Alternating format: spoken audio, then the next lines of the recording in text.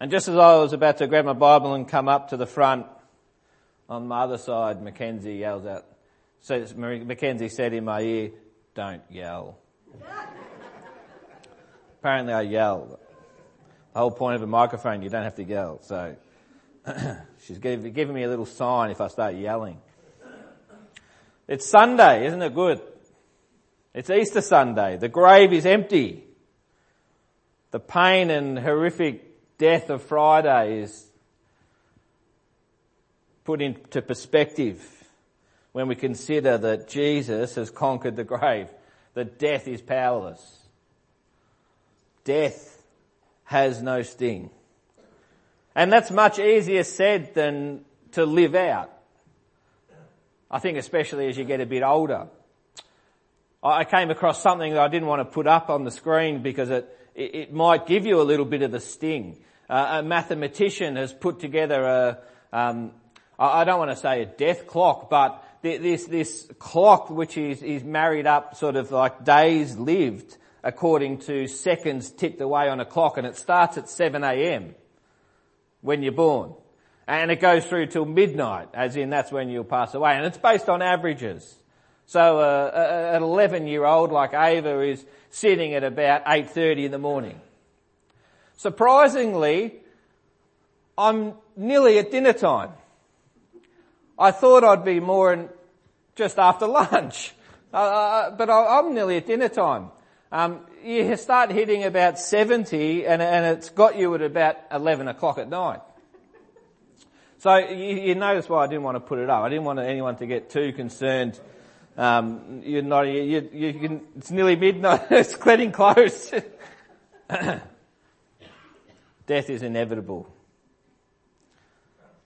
The resurrection and what Easter Sunday is all about is foundational is a cornerstone of Christian doctrine. It is. It's mentioned about 104 times in the New Testament. And the reality is, if there is no resurrection of Jesus Christ, if there is no resurrection, then this is quite meaningless, actually. Christianity is quite meaningless.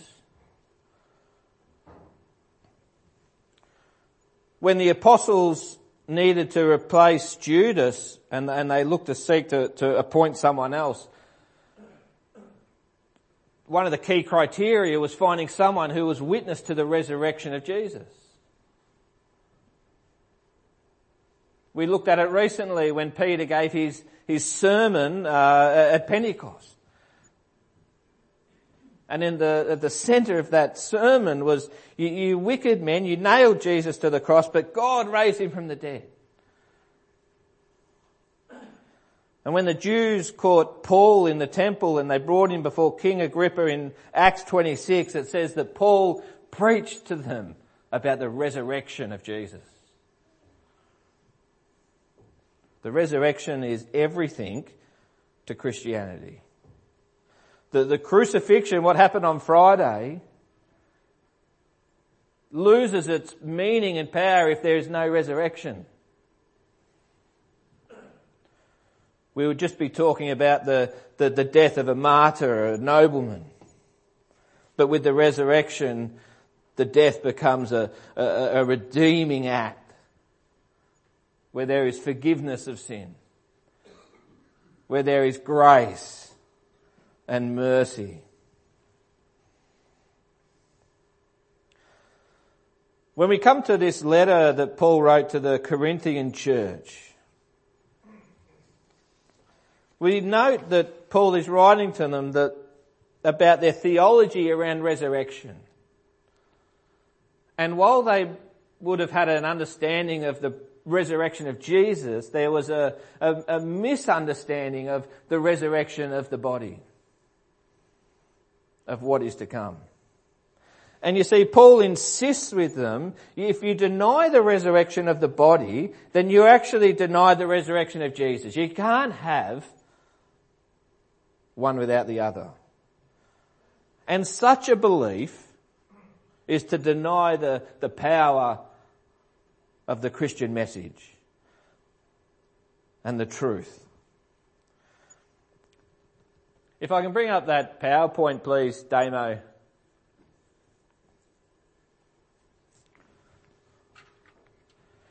This morning I wanted to look at, you might have noticed it, but as Paul approaches this misunderstanding of the resurrection to this church, he uses some negative language. And we'll see that in a moment. But as we look at that, I sort of want to look at what is Paul actually saying? Because the negatives that he talks about,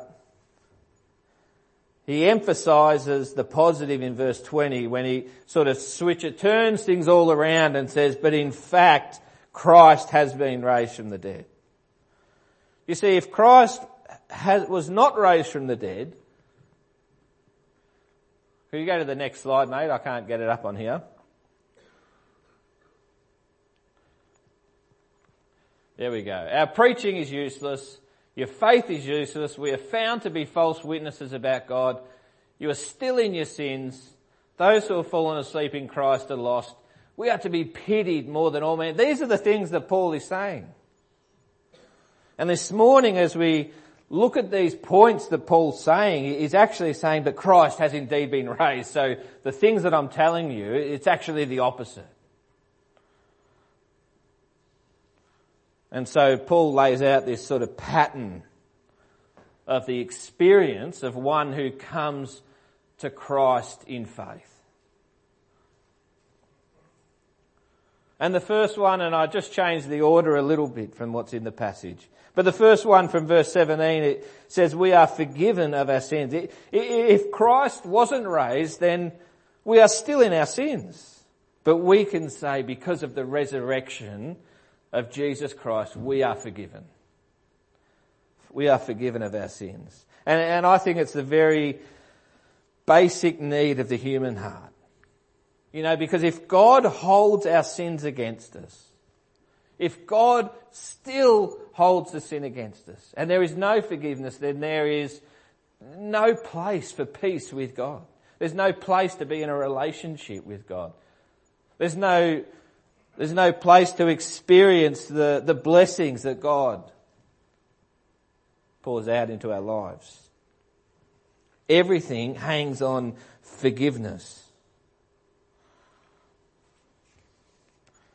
So how is the resurrection connected to forgiveness? Because we've just celebrated, as we do each week, and remembered the death of our Lord Jesus Christ through the bread and the cup which he instituted. And so it's often thought, well, it's the death that we're forgiven because of the body and the blood, his death on the Friday. It's true. But there's a connection with the resurrection. In Romans 4:25 it says, he was delivered over to death for our sins and was raised to life for our justification. Justification is being brought from the guilty party to the forgiven party. And we are made right, we are brought from guilty to forgiven through faith. Romans 3, Romans 5, Hebrews 11, there's plenty of verses in Scripture that talks about being justified by faith. Not just faith that Jesus died for our sins, but that he was raised to life, and death has no power over Jesus. And because of that, it has no sting for us, no matter where we are on the clock. Death has no sting. Because of those who belong to him, to die is to be in the very presence of our Creator. And I'll touch on that a little bit later in a few minutes. In verse 14, Paul says our faith, if there is no resurrection, if Christ has not been raised, our preaching is useless, and so is your faith. Your faith is useless. But because of the resurrection, we can say our faith is well founded. That Jesus is someone we can absolutely trust.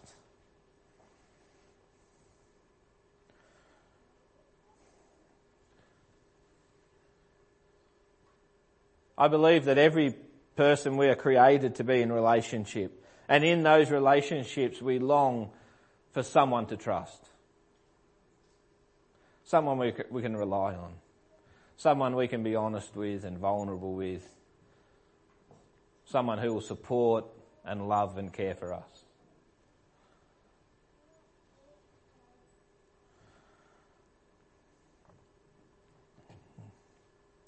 We were made for relationship. We were made to trust one another. And God put man and woman in the Garden of Eden at the very beginning in relationship. And Paul's point is that our faith is useless if it's founded in someone who is dead. Our faith is useless if Jesus is not alive.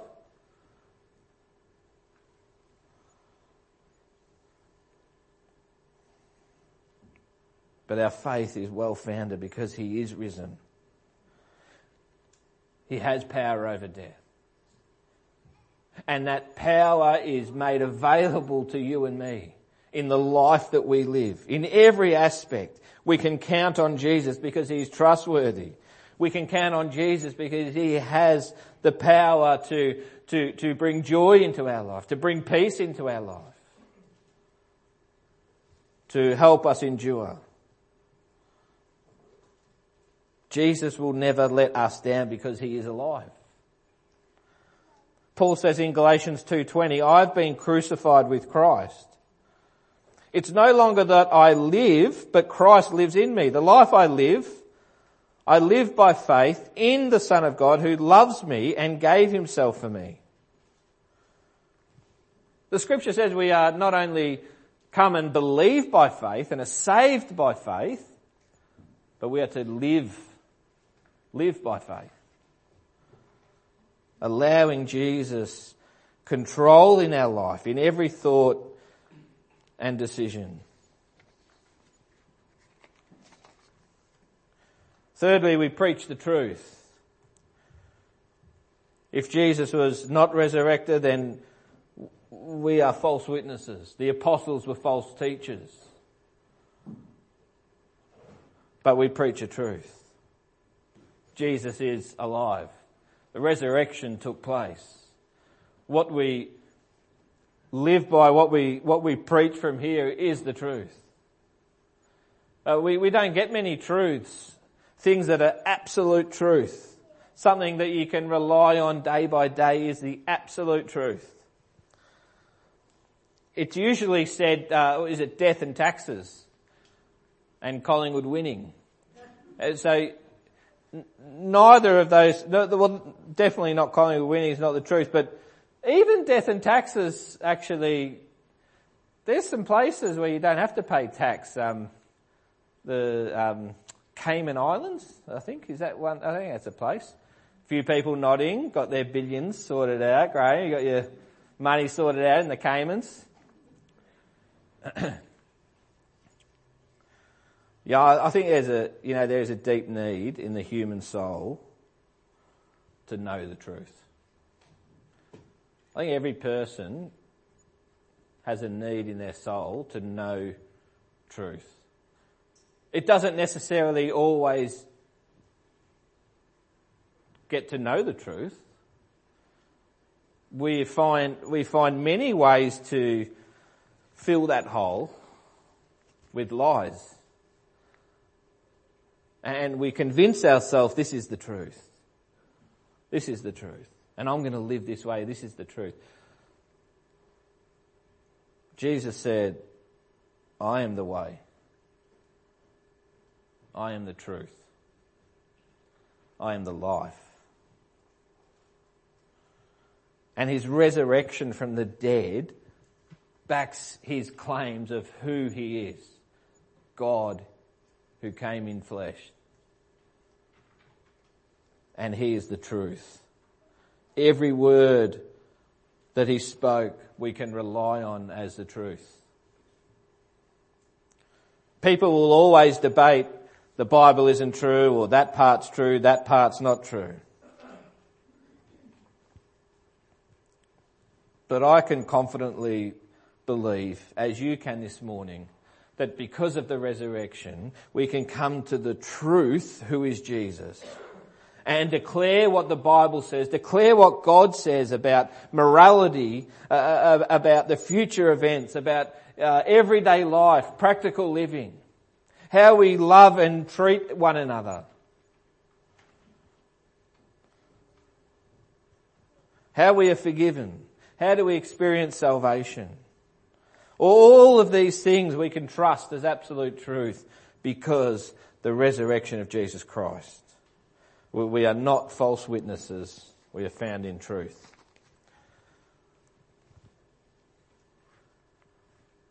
The fourth one mentioned. If Jesus is dead, then it would be useless talking about forgiveness, wouldn't it? It'd be useless talking about salvation or to speak about eternity with God in heaven if Jesus is dead. Preaching would be useless. But because of the resurrection, we have a reason and a purpose to preach the truth. And we preach with a purpose. Jesus has commissioned us to make disciples. Tell people about what you've experienced. Tell people about my love for them. That there is a way to be made right with God. And teach them. Teach one another the truth. Paul says in the very beginning of Romans, through the Spirit of holiness, Jesus, through the Spirit of holiness, was declared with power to be the Son of God by his resurrection from the dead. And he goes on to say, I'm not ashamed of the gospel because it's the power of God for salvation of everyone who believes in it. Because in the gospel, a righteousness from God is revealed, a righteousness that is by faith. See, the good news of Jesus Christ, the good news is, it is good because Jesus is alive, because the resurrection took place. The good news is powerful because it is the way we are made right with God. Believing that Jesus died for our sins, believing that Jesus rose from the dead. And our lives can be changed, our lives can be transformed. That we can find joy in the most difficult circumstances. That there can be a peace in our hearts when there is chaos all around us. Galatians 5 speaks to the fruit of the Spirit, the character that is to be true in our life.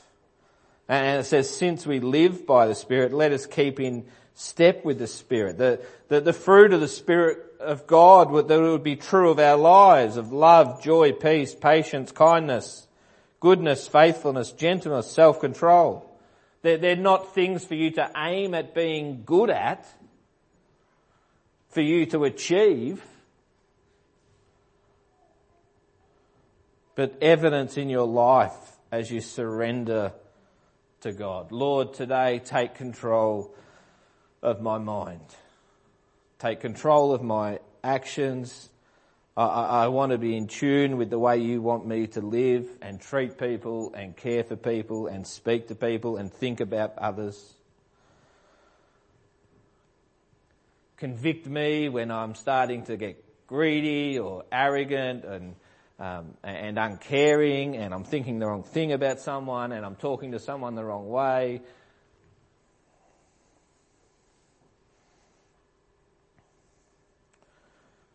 And when we surrender ourselves, the fruit of the Spirit becomes evident. And because of that, we are to be envied, not pitied. Because of the wait, I get excited sometimes. You have to tell me next time, don't get excited and throw the remote, Dad. Not to be pitied, but to be envied. Not in a way that people are jealous. Not that sort of envy. But that there is a notable difference in the lives of those who belong to Jesus. And it is something that will attract others to Christ.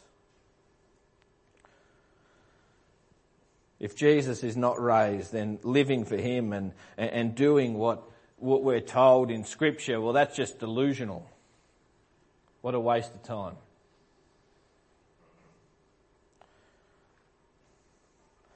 I think people anyway are telling us that this is a useless waste of time. There are still people who will have pity on us and think that we are wasting our time. And in fact, just in recent weeks, I've had a bit of advice from some people on social media and actually some through our mail here at the church, just letting me know that they think Christianity is a waste of time.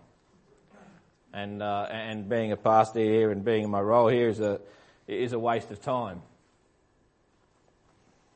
But the resurrection of Jesus means he is alive. And our obedience, our love and the life we live in sacrifice to him should be something that attracts people to feel that need in their life.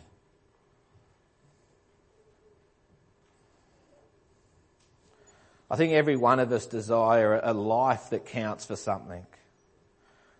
It's easy to get down when we don't feel like life is producing much fruit, that we're not really finding much purpose or seeing much evidence of a life being worth something.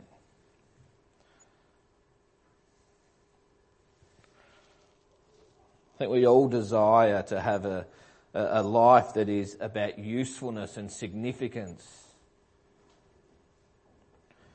And at the end of this chapter, Paul writes, "Let nothing move you. Always give yourself fully to the work of the Lord, because your labour for the Lord is not in vain." Not in vain. We should never come to the end of our lives and think we've wasted it. Jesus has risen. And everything we do for our Lord by his strength and by his power and for his glory is done for eternity. And it is significant. And it is valuable. And it's not done in vain. And thanks for your patience. Our last point, those who have fallen in sleep are alive. We don't come to an empty end after a purposeful and valuable life. And Paul says in verse 18, because Christ is raised, those who have fallen asleep in him aren't lost. Those who have died in faith, they have not just vanished and disappeared forever. They will live forever. They will enter into the presence of their Creator for eternity. The word sleep refers to the physical body, not the soul. And there is a promise constantly that although the physical body will be in the ground or in an urn or wherever it might be, our soul is instantly with the Lord for those who belong to him. 2 Corinthians 5:8, we are confident, I say, and prefer to be away from the body and present with the Lord. Philippians 1:20 says, for me to live is Christ, to die is gain. If I am to go on living in the body, this will mean fruitful labour for me. Yet what should I choose? I do not know, I'm torn. I desire to depart and be with the Lord, which is better by far. And so for our physical bodies, there will be a resurrection at the return of Christ. And our bodies united with our soul and be made new. And he goes on to say in verse 42 and 44, our new resurrected bodies will be imperishable, glorious, powerful and spiritual. Just a minor improvement, Betty, on what we've got right now.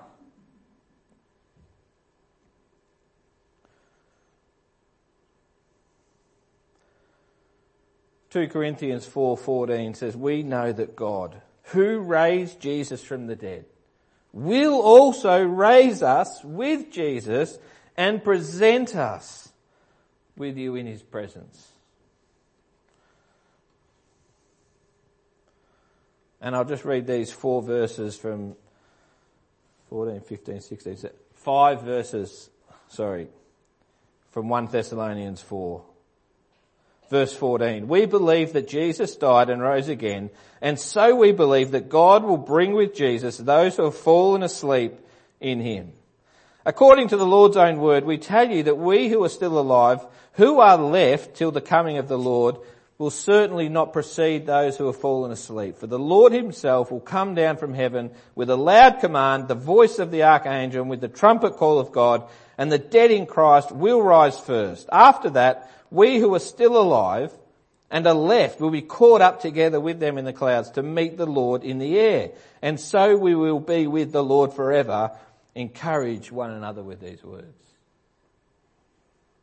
There's no empty end. There's no big black hole, lost cause. When our physical body stops, our soul is with our Lord. And when he returns, there will be a resurrection of the physical. And there will be a new body, powerful and spiritual and glorious, that will worship our God forever and ever. The greatest news in all the world is that Jesus Christ died for your sins. That there is a way to be made right with your Creator. Don't earn it, can't pay for it, can't work for it, just got to believe by faith. And all of that hinges on the fact that on the Sunday, Jesus rose from the dead. The grave is empty. Death is defeated. Jesus is alive. Father, we come to your word and it is a privilege to open it and through the power of your Spirit to start to understand some of it. We are grateful that there is a way to be made right with you. And we thank you and recognise Jesus as the way. Challenge our hearts if we've never made that decision to believe by faith. Convict and move in us, Spirit, as we go into this week to surrender our lives to you. That we would be living out the fruit of the Spirit, the character of our God. Oh, that people would want and desire that for their life. May today we be going away from here. Keep us safe as we travel, we ask, Lord. In Jesus' name, amen.